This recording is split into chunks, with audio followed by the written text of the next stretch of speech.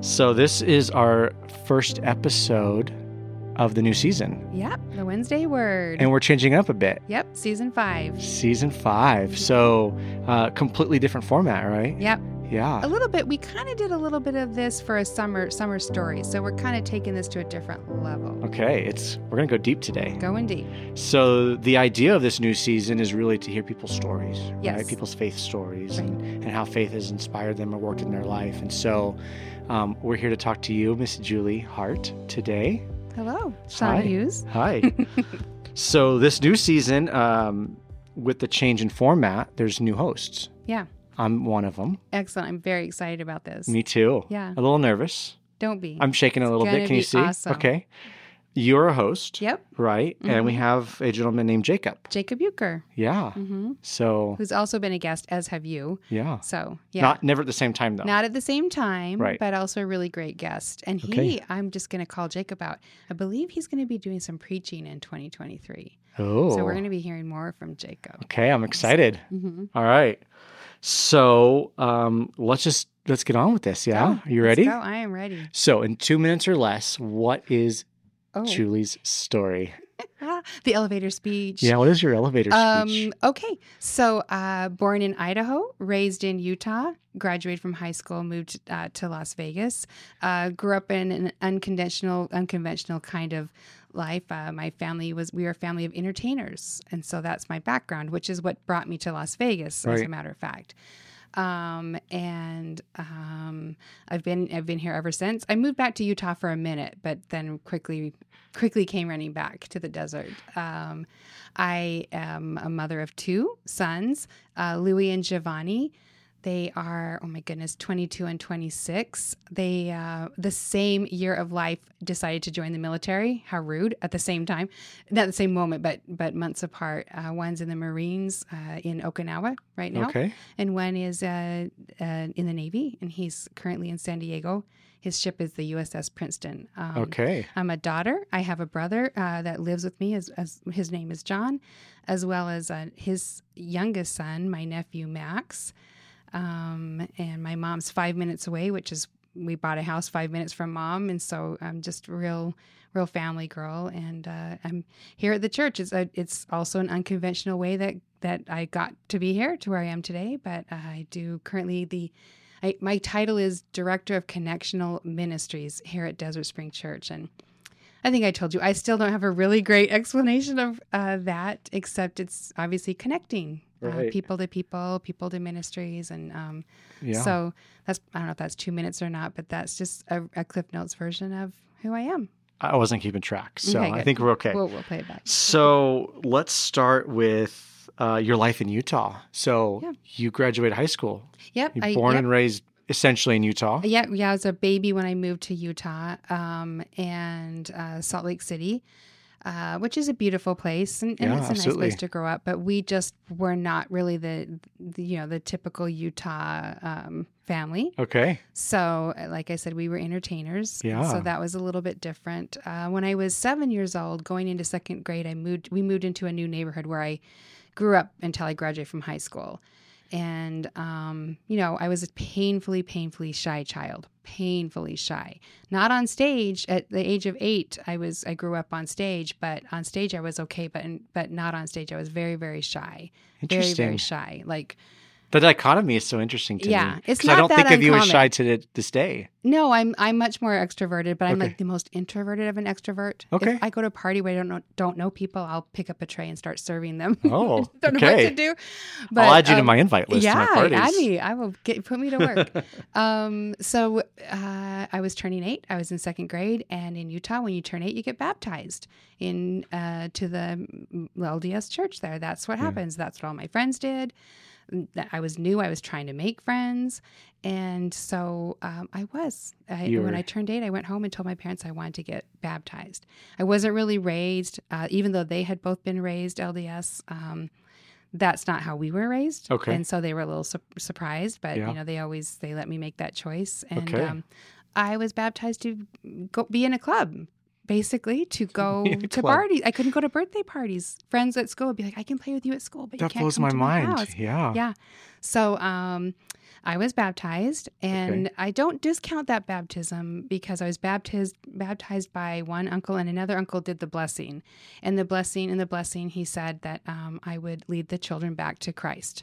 Yeah. And at the time, my grandma, who was a devout Mormon, was like, oh my gosh, like what? It never meant that much to me. I never really thought much about it, but she thought about it a lot. Moved on. I did go to church off and on during softball season to be able to play, but I I asked too many questions, and I always got this, well, you just have to have faith. Like, no, like legitimately, I want to know the answer to this. But when I was 16 years old, I had a show of my own. It was a girl magic show. My best friend and I, we were called the Spellbinders, all girl magicians. And our Sunday school teacher went to Sunday school, and he said, "Oh, I saw you at the state fair," and we were on the big stage. It was like we were, like, "Oh yeah, I didn't see you." You were a big deal. Yeah. And he says, well, for 16, and he says, well, I saw what you were wearing, which, was a little French cut leotard, and I would not let my sister be caught dead in it. Wow. And I said, well, I've seen your sister, and thank God for that. And I walked out the door, and I was never, ever, ever going to walk in. I was never going to go to church again. And you didn't go back to that no, church. I was not going to. And like my parents drank coffee. My grandpa smoked. It sat on the front porch and smoked. So like we were just like, we were not. And I just felt so judged by the church. Yeah, I felt even though they were really great people within the church, and I made great friends, and they were lovely people. I just, one Sunday school teacher for a 16-year-old, and that was the end of religion. That was the death of religion for me. So I'm going to jump forward a little bit because you've been a youth director. Right. I had 13 years of youth ministry. Do you go back to that moment and realize that the impact that moment had on you? Mm-hmm, and absolutely. How did that affect your career as a youth director? Well, I think, it was an unconventional way that got me into youth ministries, but the most for me when I took the position, I just was never wanting to be in a position where kids felt judged by me. Yeah. Because being judged by me is basically being judged by God when you're a kid. Like when your Sunday school teacher says you're bad. Right. So I I tried to be very careful about that and helping kids find their own answers. And, I wasn't a bad kid. Actually, I was a straight lace. I didn't party. I didn't, it was the 80s. I had big hair and short skirts because it was the 80s. So you promised me a picture. Oh my gosh. For social media, right? So we can show everybody that's listening today. Terrifying for many people. But yeah. So, I never went to church again. Well, obviously I did, but I did not for a very, very long time. Okay. Moved to Las Vegas in 87 because we were performers. Right. Moved here for that. My first magic show was at the Mint, which doesn't even exist here anymore. So it's crazy. But when I was 26, I was getting married. And that is, for some reason, I don't even know why, I wanted to be married in a church. And my fiance's husband, their family was very, the judgy Christian, the kind of like throw the scripture and, at you kind of thing. And so I didn't, like their churches didn't really work for me. He took me a couple, and I'm like, no, I don't want this. But anyway, I babysat in Utah as a babysitter. It was $1 an hour, and most families had like 4, 5, 6 kids. Oh my gosh! But the Lutherans only had 2 kids, and they paid $2 an hour. So I was like, maybe I'll check out the Lutherans. So, checked out some Protestant churches and stumbled across University United Methodist Church. Showed up on a day they were closed, and I looked into have you been inside the chapel, the sanctuary? It's a cobblestone, very quaint. Okay. I'm like, this is where I want to be married. Yeah. At the time I was a cocktail waitress at a dinner show at the Rio, and my fiance was the principal dancer in the show, the Copacabana show. And so we could only get married on a Sunday because, the cast, we wanted the people to be there. And so we met the pastor, and he was willing to marry us. We did not go to the church. He was willing to marry us on a Sunday, which now that I know church life, I'm like, wow, that was pretty cool of him. Yeah. But we were just really there to get married, and then get out, move on down the road. Okay. Not to stay. Right. Not to stay. In and out. Mm-hmm. Get the piece of paper, move on. Yeah, he met with us twice. Okay. And did all that. Right. But then after we were married, he brought his wife to the show that my then husband danced in, and I waited on him.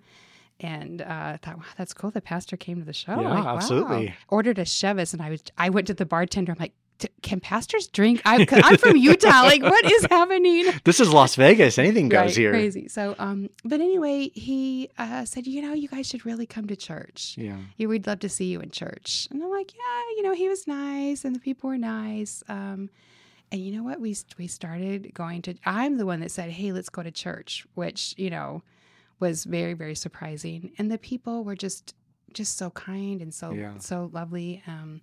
This is University Methodist, right? Methodist Okay. Church. Yeah. Mm-hmm. And so I began going to church and meeting people and not getting in Utah.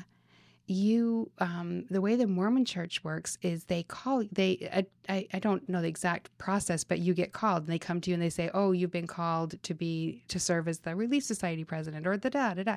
So I was waiting for them to call me to do something and they didn't. Okay, well, I think Pastor Dave might want to pick up that habit. I know you have been called. Could you imagine? It would be awesome. I'm tapping your shoulder. Guess what? We're looking for somebody for this, and it's like you really couldn't say no. Yeah. So I was waiting for that moment, but that didn't happen. I got pregnant pretty quickly.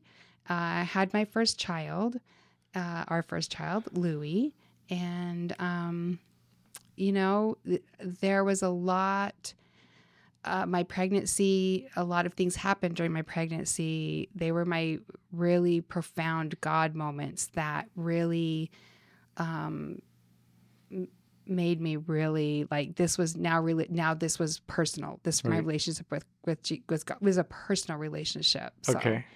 I had a difficult, first of all, one of the tests they give you came back bad, and now they're saying, the alpha fetoprotein test. We think the baby's there's a serious problem, Down syndrome or what have you. And I remember calling. You had to go see the genetic counselor, and they basically, I don't know, it's an odds thing. Like they take all, I don't know, come with the family information. And I called my mother-in-law, and she told me, God is punishing you. Oh, this is God punishing you for doing the magic. Because we grew up, like I said, we were magicians, and she didn't approve. This of is that. not like Alice Cooper, got the chick. This is it's illusions. It was entertainment. Okay. And so, this God, she's talking about this God that's going to punish my baby and make my baby not okay because of what she perceived as not living right or righteous. But so I prayed my guts out, They really couldn't give me answers. So we kept marching on through the pregnancy. Into my second trimester, I woke up in a bad situation and ended up to the emergency room. And they said, you're losing the baby. Oh, wow. You're having a miscarriage. And I was in the emergency room, and they wouldn't let my husband back. It was UMC, if you've ever been in that ER, crazy crowded place. And they gave me a bedpan. The nurse said to catch the parts. Oh, wow. And it's my first pregnancy, and I'm basically a kid, I'm 26. And the lady next to me in the bed next to me opened the curtain and said, "Sweetie, would it be okay if I prayed with you?" And she's a pretty worn person. She and I don't know what she was there for. Yeah. And when she did leave the hospital before I did, she walked up to my husband at the time and said, "Your wife and your baby are going to be okay."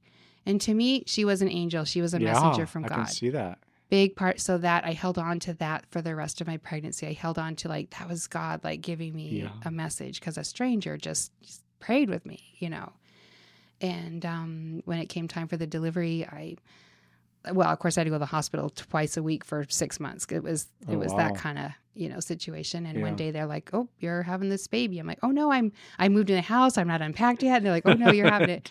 I had toxemia. So if you know what toxemia is, it's your body's allergic to the baby, having the baby inside of you. So it's a life-threatening situation for me. It became a very life-threatening situation. And did that happen on both children? Nope, just the first one. Just the first one. Just the first one. Yeah. Okay. And so after 39 hours of labor, we had to do a C-section. But before we got to that point, the nurses came in my room, and I had periods of hallucinating. Later, I'm like, couldn't tell what did that not happen? Oh, there what but I did hear the nurses say, if the baby doesn't get out, that she's not gonna make it. Oh. And so my husband had to make a decision, like, when it comes down to it, who are you going to say? He would choose differently now, I'm sure. But anyway, so there was a moment that I called my mom and my husband, who had gone home, and said, "I think you need to come back." And I prayed, and I've never had the kind of peace, so that God was with me. I felt the presence of God. Amazing. I held on to that angel. And so by the time I'd had my baby, who's fine, by the way, he's my 26-year-old. Well, I mean, he's not fine, but and he's married, right? No, my youngest. The youngest one got married. married. Mm-hmm. I remember him when he was like this big. Great, I know. Yeah. So, but by the time I'd had my first child, I had a lot of profound things happening that really, and I was sort of, going to church, not religiously as they say, but more and more was happening. I was drawn to God. I was drawn to, God is what had gotten me through, really a very difficult time. Yeah. And so, I went back to work. I was a cocktail waitress in the showroom. That show closed, and it was replaced with the Danny Gans show. And I worked in there, and I hated it. Did you? I hated it so much. Show or the? No, I got over it. I got over that, doing that. It wasn't like the nice dinner show, but the pastor came to me and said, "Hey, we're looking for a youth director, and we think you'd be really great." Now, I didn't understand church or Methodist, and I'm like, I am a cocktail waitress, you know that? And before that, I was an entertainer. What are you talking about? And so that was just I should have just laughed about it and moved on. But he said, "No, I really would like you to pray about this." Okay. And I'm like, I don't know I don't know anything about this.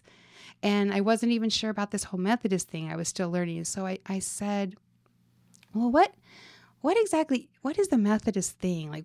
What is it about? And he said, "It's about grace. We're about grace." And I thought, I like you can that. Get behind because that, huh? That's not what I was. And so, so I obviously I did take the position. And after my first Sunday, Paul and Susan Fries, the twins of the youth group, they were like 5 kids. It was a very small group. It was just madness and chaos and running around, and there was a stick involved. I'm like, oh my gosh, I'm going to kill, that someone's going to get injured. And so I went to the pastor. I'm like, thank you so much, but I cannot do this. I'm afraid of teenagers. I really wasn't a typical teenager when I was a teenager. So I'm like, I don't even know. I don't get teenagers. Right. And he's like, no, this is your job. Okay. This is your job. And so I stuck with it. He had faith in you. He had faith in me. And he saw, I don't know if it was something. Desperation. I don't know how, but he saw something. Yeah. He saw something. And shortly after that, we started a ministry, my husband and I, who then went to work for the church also, called Sidewalk Sunday School.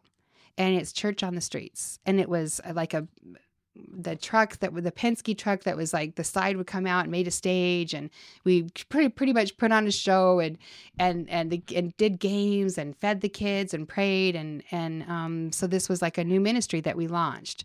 Before the truck was ready, we did it on the grass. They're like, we're waiting for the truck to get done. So let's just start on the lawn of the church, when they had lawn at the church back then. And it was the one little boy, Raphael, every week praying for his brother to get out of the gang, because we were at University Church. And even back then, it was a rough area. Yeah.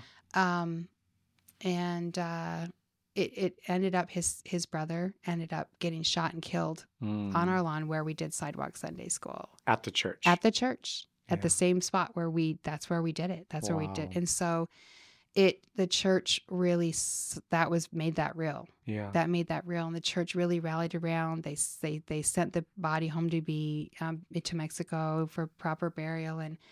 And so that ministry became something that really the church got behind. And so, so we launched that, and that was a part of what I was able to do. And I was there for 5 years, but 2 years into it, I did not know that pastors got moved. I didn't know that was a thing. And they're like, oh, it's time for the new pastors coming. And I was destroyed. I was like, wow, like, what are we going to do? Like, everything's going to fall apart. And I know that people are saying that right now because people we know that David's got another year and a half. And I'm like, I can't stay. Like, this is going to be terrible. Well, I was reminded by a pastor's wife that we're followers of, she said, Julie, we're followers of Jesus Christ, not John Blackwell. I'm like, oh, right.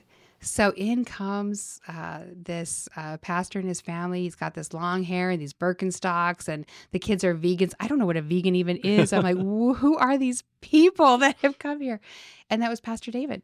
And so that was back in the late 90s. And so, yeah. I wish I could have seen his hair in the 90s. I got pictures of that too. I have pictures of him holding Lydia like as a baby. So, so that's and I stayed on for 3 more years, and I did youth ministries for 5 years. Okay. And that was during that time, it was a great time of growth for me, and understanding about grace, and being able to be God's instrument, and to be you, to be able to serve, to be able to unlikely servant. And that's it's just, those are very formative years in my own faith, even though I was bringing other kids along in theirs. I was finding my own way in my own faith, and so I cherish that time. So you grew up LDS, you got baptized LDS up through the age of 16, and then 10 years later you came back to the church. You came back to a Methodist church. Yep.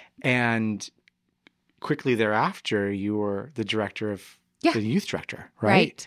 And so I don't know the first thing about LDS, but I can't imagine that was an easy transition. No. And when I say I didn't really grow up LDS, I went to church just to be able to participate in the activities I wanted to. Gotcha. And Mutual, and they did have the best dances, let's face it. But it was a very, very different culture. Yeah. Very different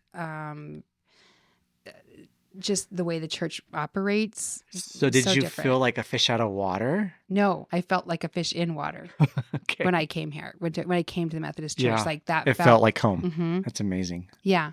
As a youth director, starting off, like how did you handle that? Like, well, if you threw me into that, I don't know what I would do. Well, I just had a baby. I was a new mom. Yeah. And which I brought him with me, and they taught him all sorts of terrible, crazy habits, and fed him Slurpees. And I'm not sure I'm sure he's the person he is today a lot in part because of that.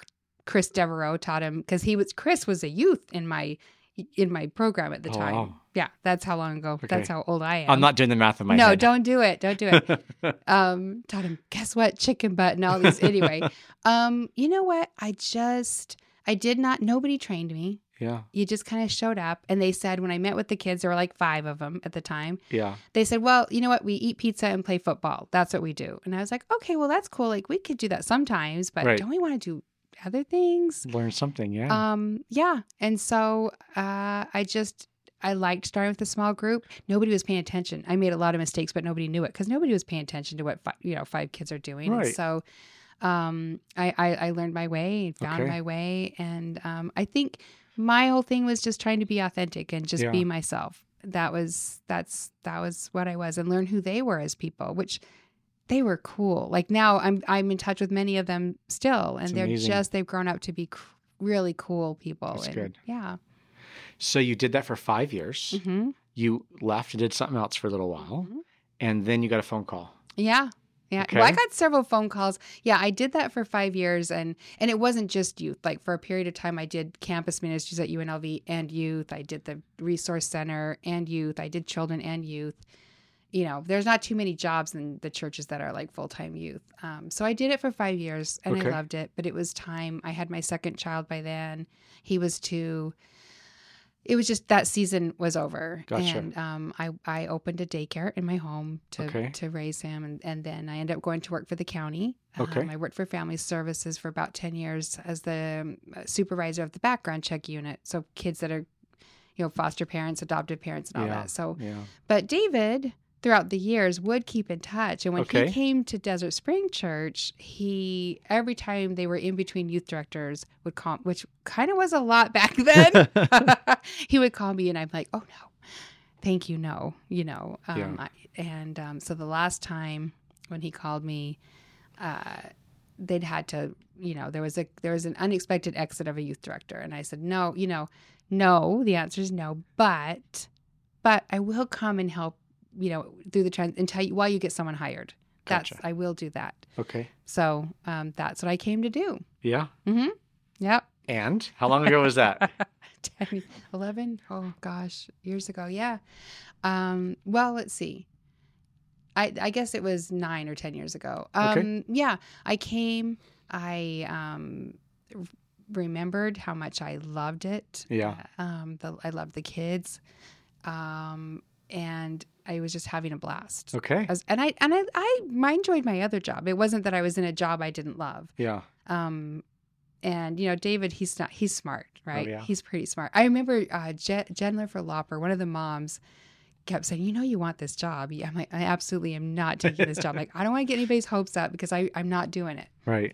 But one night I was sound asleep and I woke up out of a dead sleep and I went to my closet and I made a list of pros and cons. Because must have been a nice closet. It is a big closet. Okay. Yeah. Okay. Yeah. And that's what I do. I make lists. I just I have to put my thoughts on paper. So I wrote this big list of the why I should and why I shouldn't. And the why I shouldn't was way longer. Way. And then I stopped and I prayed. I prayed about it. And what I heard was that all of the things on the reasons not to were fear.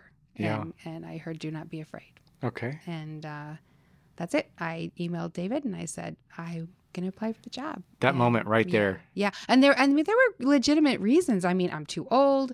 It's a big cut in pay for the second time. But, I don't have a posse. I had a posse before. Okay. Like, I don't know these people. Right. I don't know if I like Summerlin. Okay. There were just a lot of reasons not to. Yeah. There were a lot of reasons not to, and they were all fair. Okay. They were. So. But God talked to you. Yeah. And he said, go. Yeah. And I talked to my husband. But we skipped that part, divorced and then married again. I was married to my second husband who was very supportive. He says, I didn't know you when you did it, but I know how you've always talked about how much you loved it. And, and I did. And so I said to my boys, I sat them down. I said, if Mom takes this job, you will stack more tables and chairs than you can even imagine. Really? If I take this job. Like, are you in? And by this time they're youth group age and they got to be a part of it. And that was, good decision. Good. I mean, no regrets. No regrets. That's good. No. So the first time I remember seeing you, I first came to church. Okay. I came to church starting in January right after they opened the sanctuary. Okay. And you did a testimony. Oh my gosh. You did. And it must have been right after you came to the church because I remember your testimony being you gave up working for the county to come here. Oh, okay, yeah. To fulfill a calling. Yep. So that's when I first remember meeting you. Oh my gosh. All those years ago. That's so cool. Yeah. And you've been here ever since. Yes. And you've kind of morphed into a different position now. Yes, now. I have morphed. Yeah. I'm 53. I'm going to be 54 in a couple minutes here. It's not that I very much loved youth ministry. I've also, for a period here, I did children's ministries too. Okay. I did both for a while, but I loved it. But when my kids graduated and moved on, like first of all, I lost my translators. Like, what are these kids even talking about anymore? Like, I was realizing more and more, like, okay, I have no idea what these kids are talking about. Mm-hmm. And I remember when I did youth group the first time when I was in my 20s, I remember at that time, like looking at the older youth, like, oh, never let me be that guy that forgets to like hang it up, like, and just like, Yeah. I didn't want to be grumpy. I wanted to be joyful. Okay. And I was still joyful and I still loved it. I mean, don't get me wrong. It's hard. It is the actual hardest job in the church. I can imagine. It is the hardest job Yeah. in the church. Yeah. And, but Pastor David came to me and said, this is post-COVID. Now Okay. we're coming out of COVID. Okay. And he said, what if there was a position that looked like this? And I'm like, well, I don't know if So what is that position again? I know, I don't and know. what does it look like? Exactly. I have no idea. But I wasn't sure if I liked grown-ups. Yeah. And so I was like a little bit hesitant. Okay. But I trust David.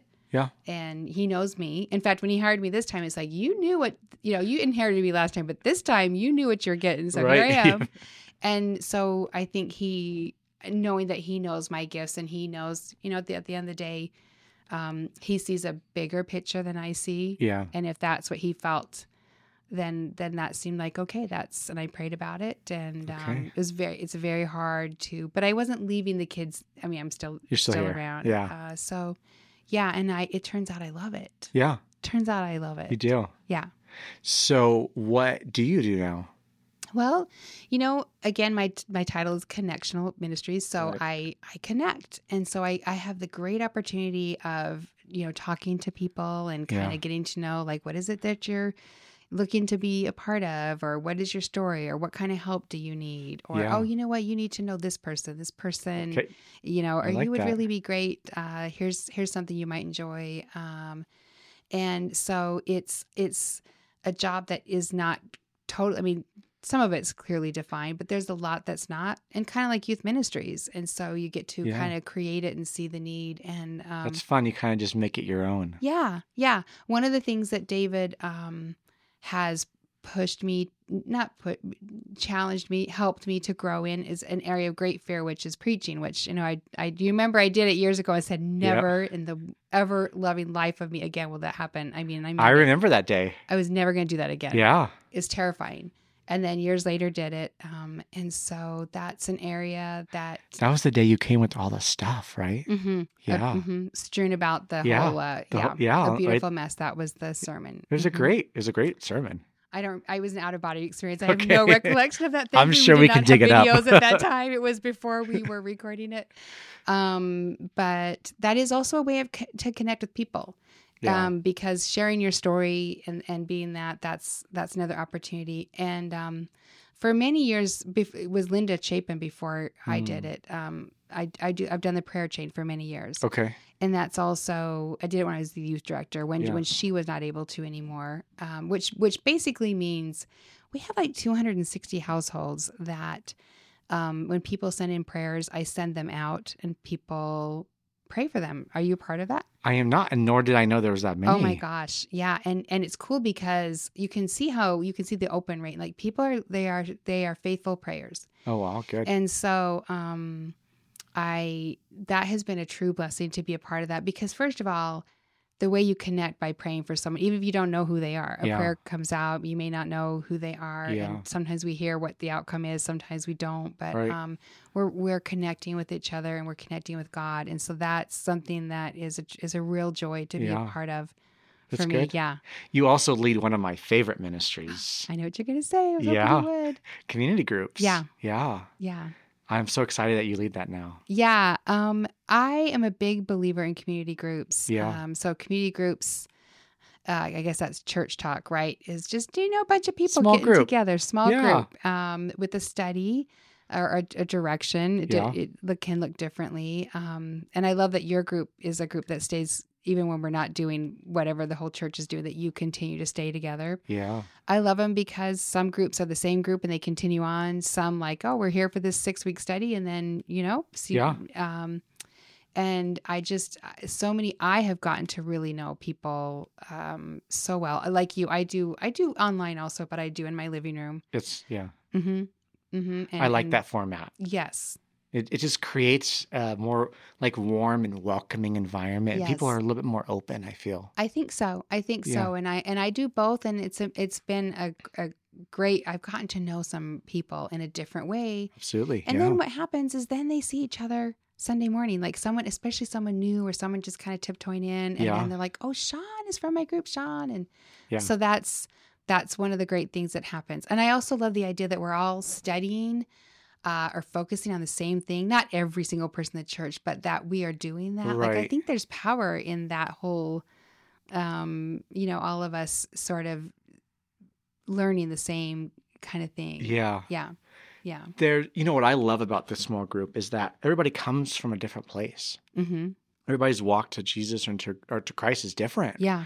And they're at different parts. Right. Right. So you get to meet people who are just beginning their walk. Yes. And some people who are literally saints of the church. Yes. Right. And yes. everything in between. So cool. And that helps me as a person grow too. Yes. Yeah. Yeah. And I love it. And I tell people you're not a teacher, you're not a leader, you're a facilitator. Yeah. The materials are there and it's a discussion and nobody's there as the expert. And, and it's so cool to hear people's ideas and thoughts. And yes. So like today, I ask a lot of questions. Yeah. And I had a group on Tuesday and they finally turned around on me and said, Sean, you ask all the questions. Now we're going to ask you questions. Ooh. It's my way of never answering a question. Right? I just keep that's asking why I always questions. take pictures. Okay. See?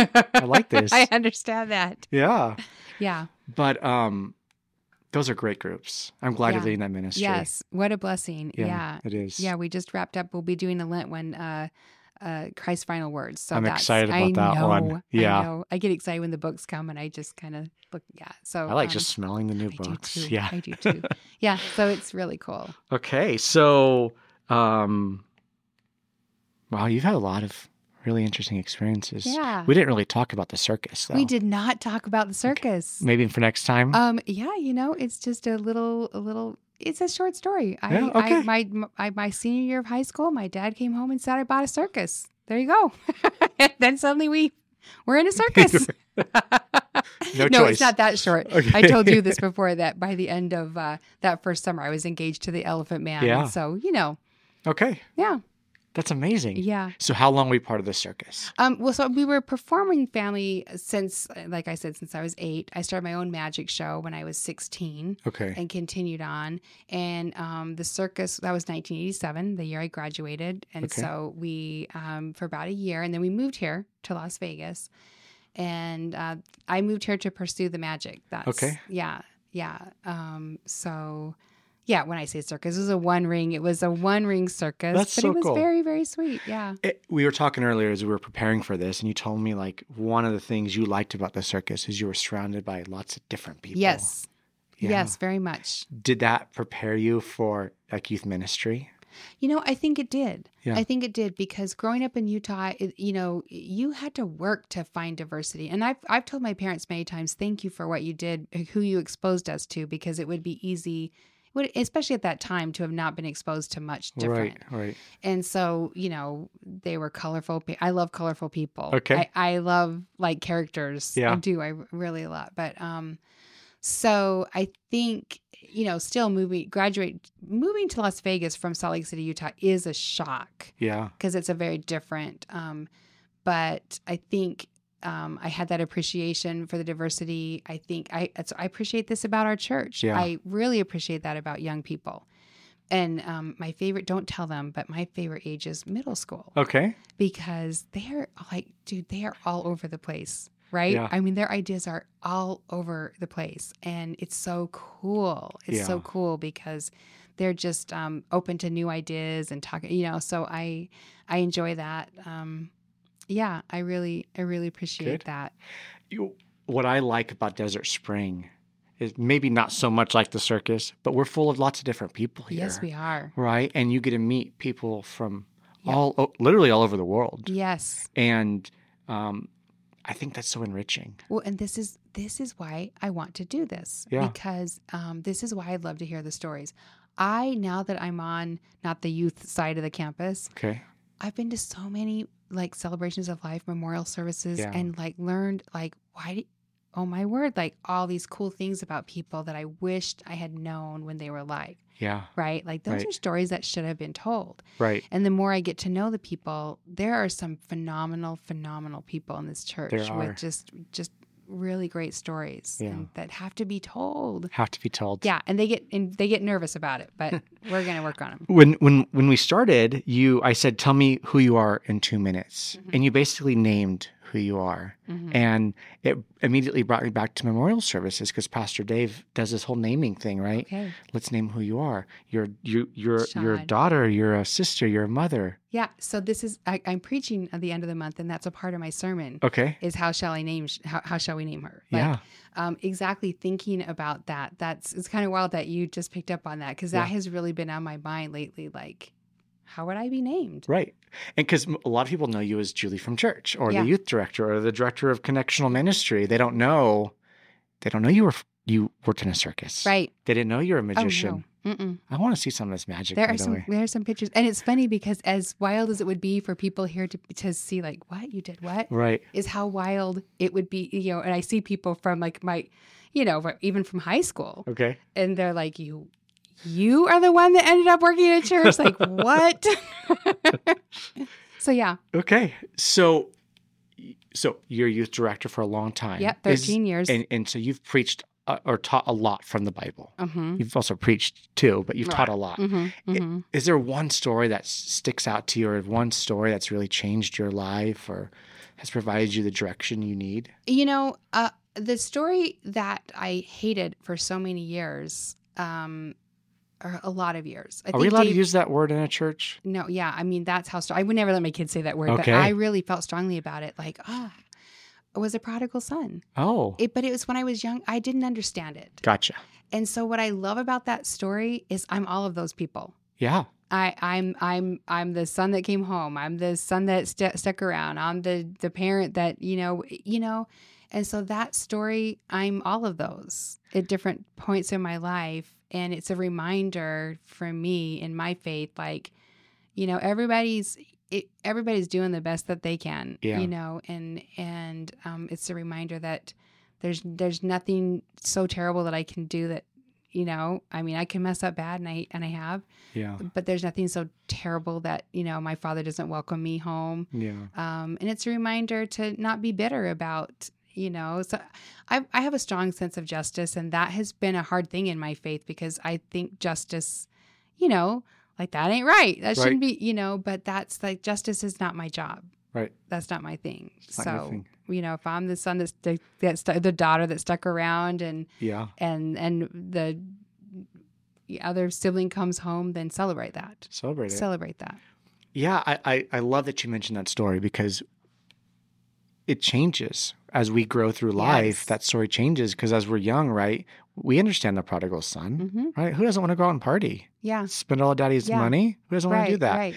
But now that we're parents, I'm a parent too, right? And so you can understand welcoming your kids back with open arms. There's nothing your kid could do, and they will test you. Yeah. That you would not welcome them back with open arms. And I think you're right, as a parent, that's when you understand that part of the story. Yeah.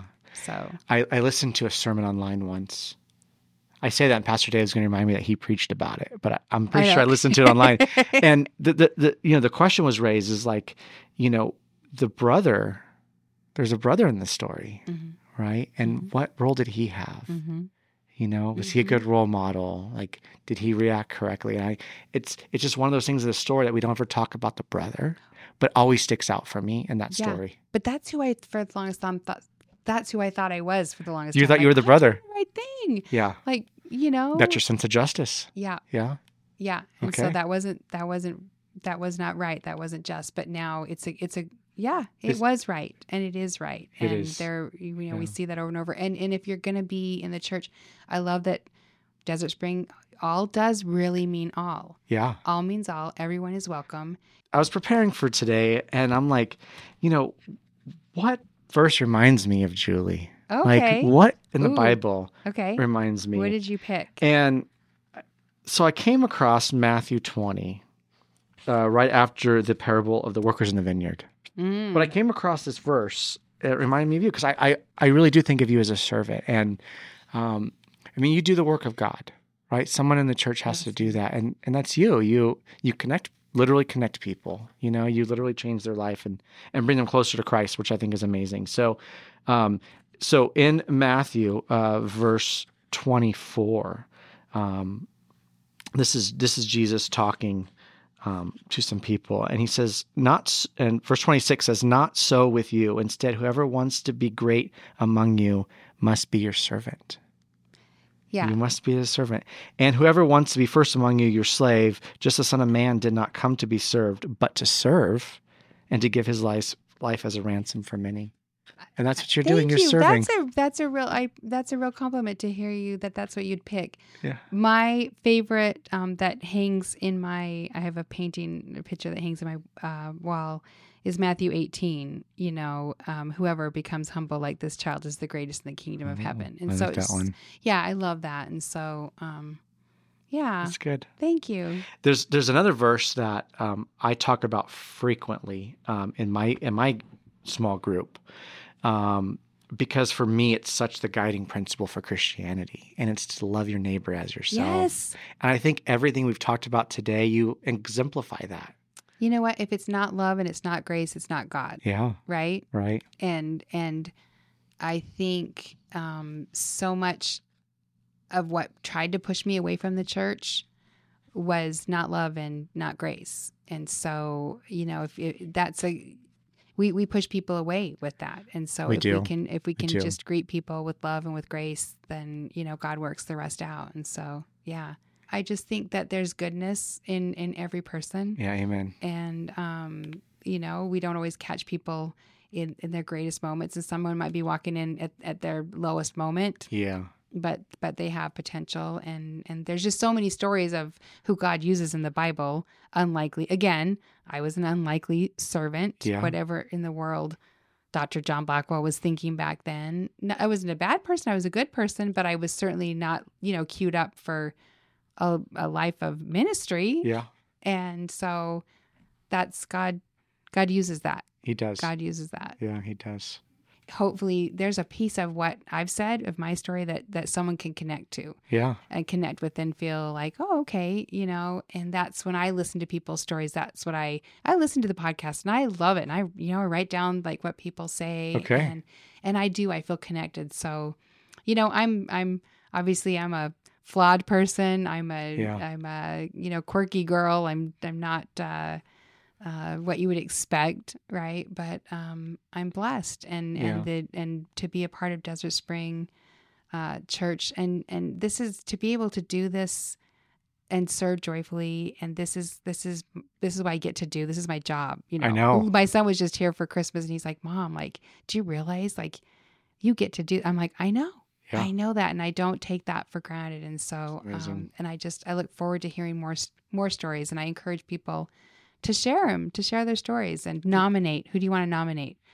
Well, I nominated you. Yeah, I know you did. Here I am. So in my small group, we got a lot of people that come from a lot of different walks. Yeah. And I think some of them have some amazing stories. I can't wait to share. Yeah. And great job drawing them out. So yeah, I think this new format it's fascinating. Yeah. And I agree. I think hearing people's stories is just it's gonna change things. Thank you. And you see people in a whole different light. Yeah. Thank you very much. I'm glad you came up with that idea. Thank you. Shall we close with a prayer? I'd love it. So again, sticking on the servant theme, I was trying to find a closing prayer, and I found Psalm 86. Okay. It's a prayer of David, and we're going to read Psalm 86 verses 1 through 7 and verses 11 through 13. Great. And then we'll hit the off button. Wonderful. All right. So here's our prayer. Hear me, Lord, and answer me. I am poor and needy. Guard my life, for I am faithful to you. Save your servant who trusts in you. You are my God. Have mercy on me, Lord, for I call you all day long. Bring joy to your servant, Lord, for I put my trust in you. You, Lord, are forgiving and good, abounding in love to all who call you. Hear my prayer, Lord. Listen to my cry for mercy. When I am in distress, I call you because you answer me. Teach me your way, Lord, that I may rely on your faithfulness. Give me an undivided heart, that I may fear your name.